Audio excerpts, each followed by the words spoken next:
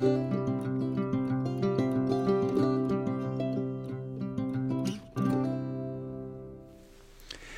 folks, I'm Pastor Eric Tritton from Gloria Dei Lutheran Church in Hudson, Ohio, and this is a weekly word.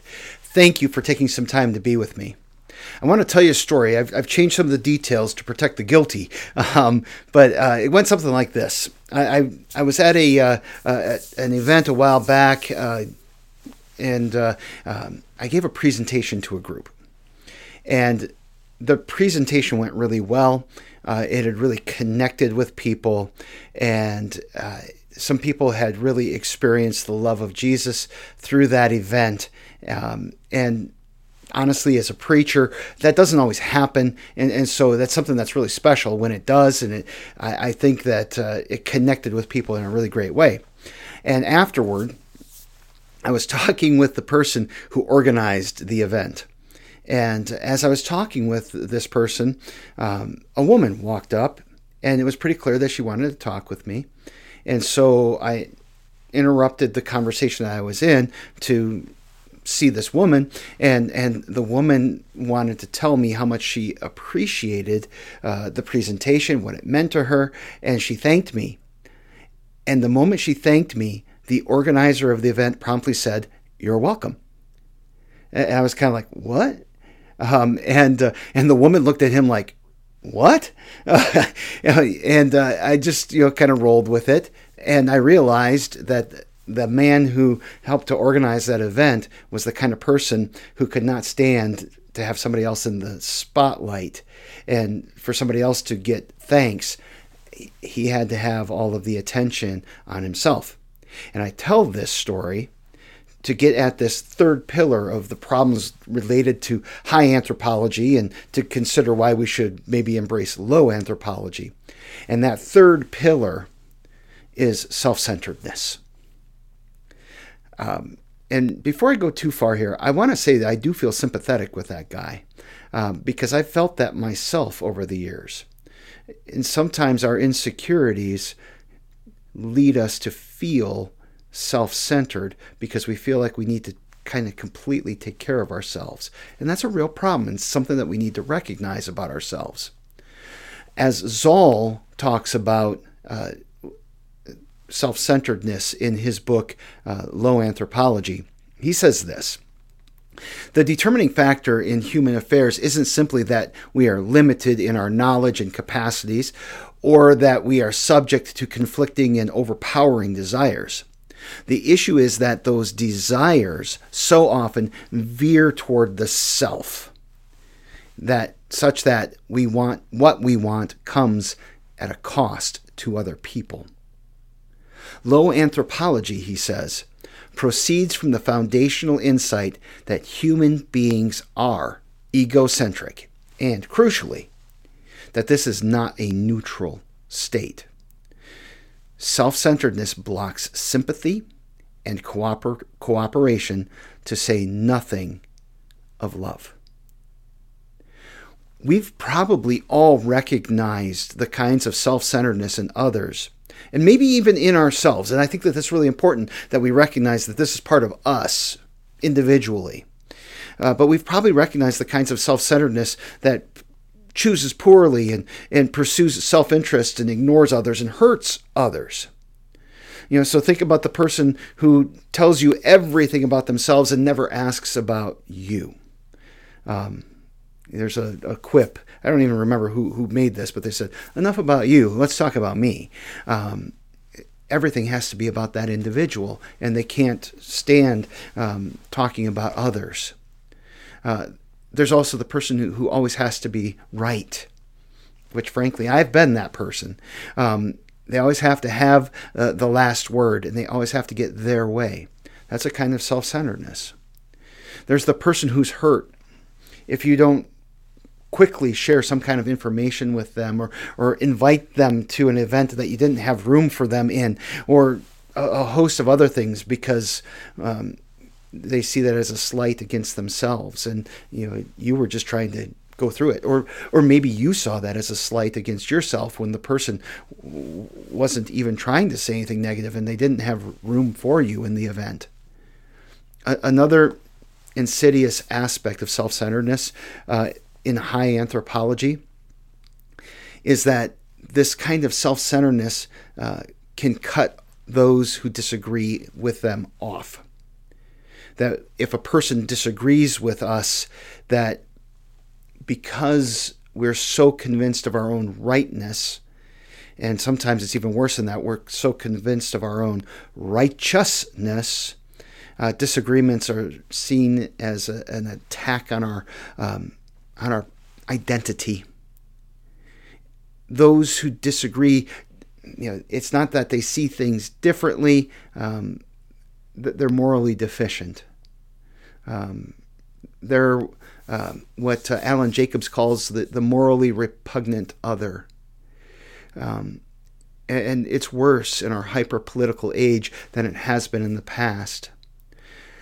As I think about being a North American a United States American, I think it's important for us to recognize that we are a people with Protestant roots.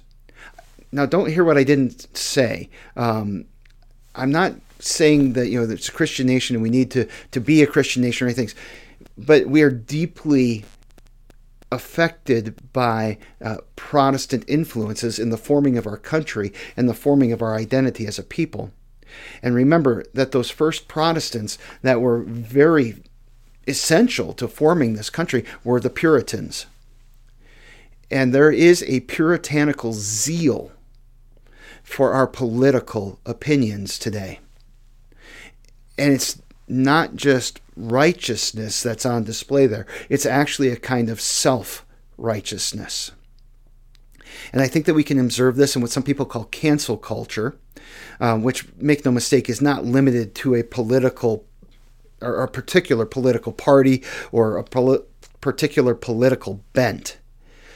It's a narcissistic inability to approach a topic with humility, and therefore it just demands that anybody who disagrees be destroyed or marginalized or silenced.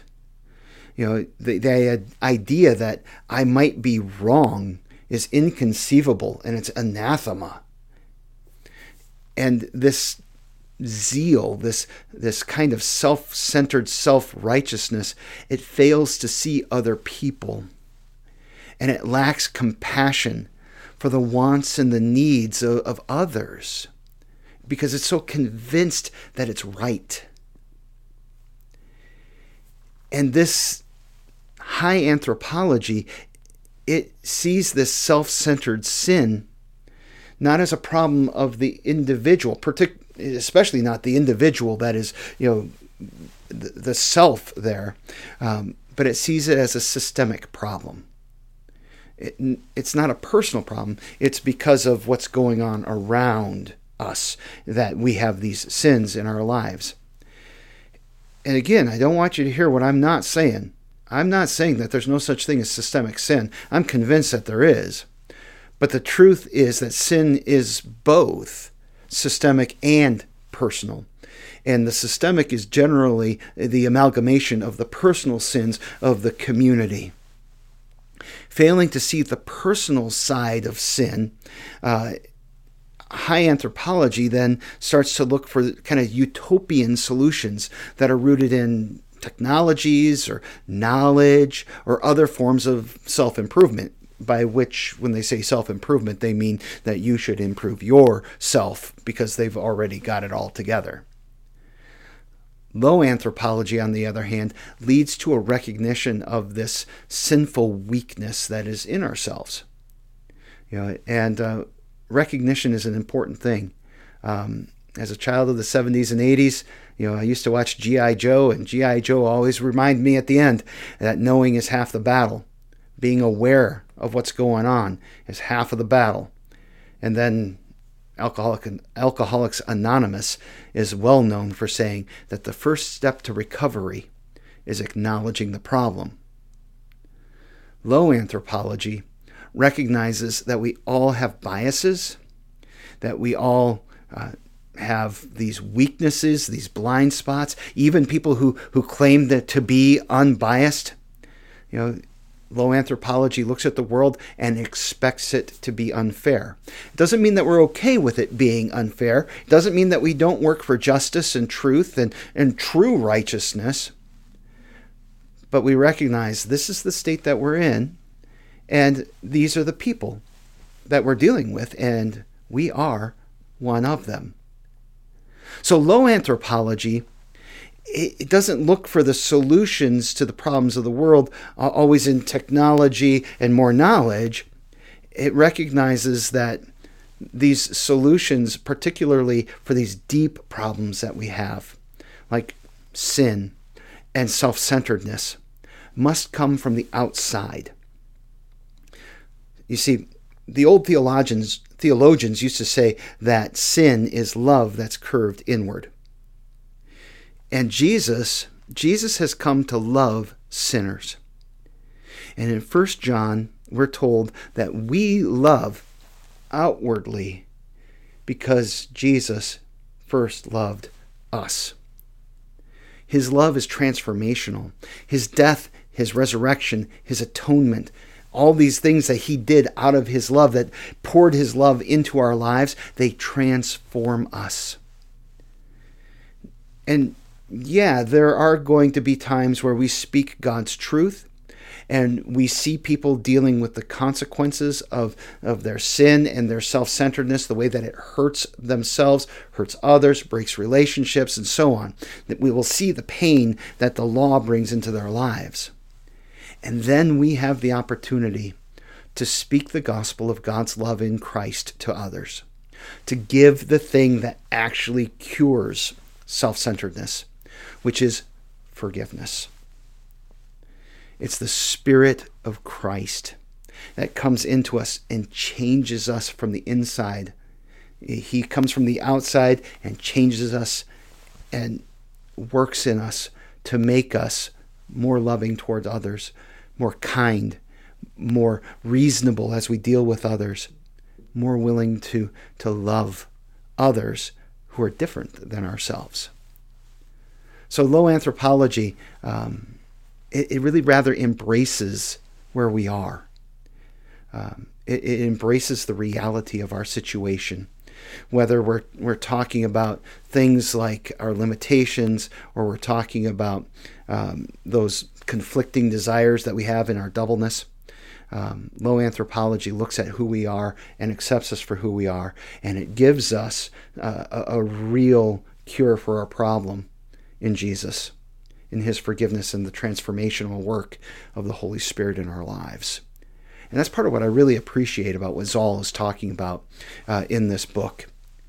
So I've got a couple more things that I'm going to share with you in the next couple weeks about low anthropology. But for now, thanks for being with me. God's blessings. I hope you have a great rest of your Lenten season. We're coming up on Easter, and it'll be time to celebrate that great salvation that Christ has won for us. God's blessings.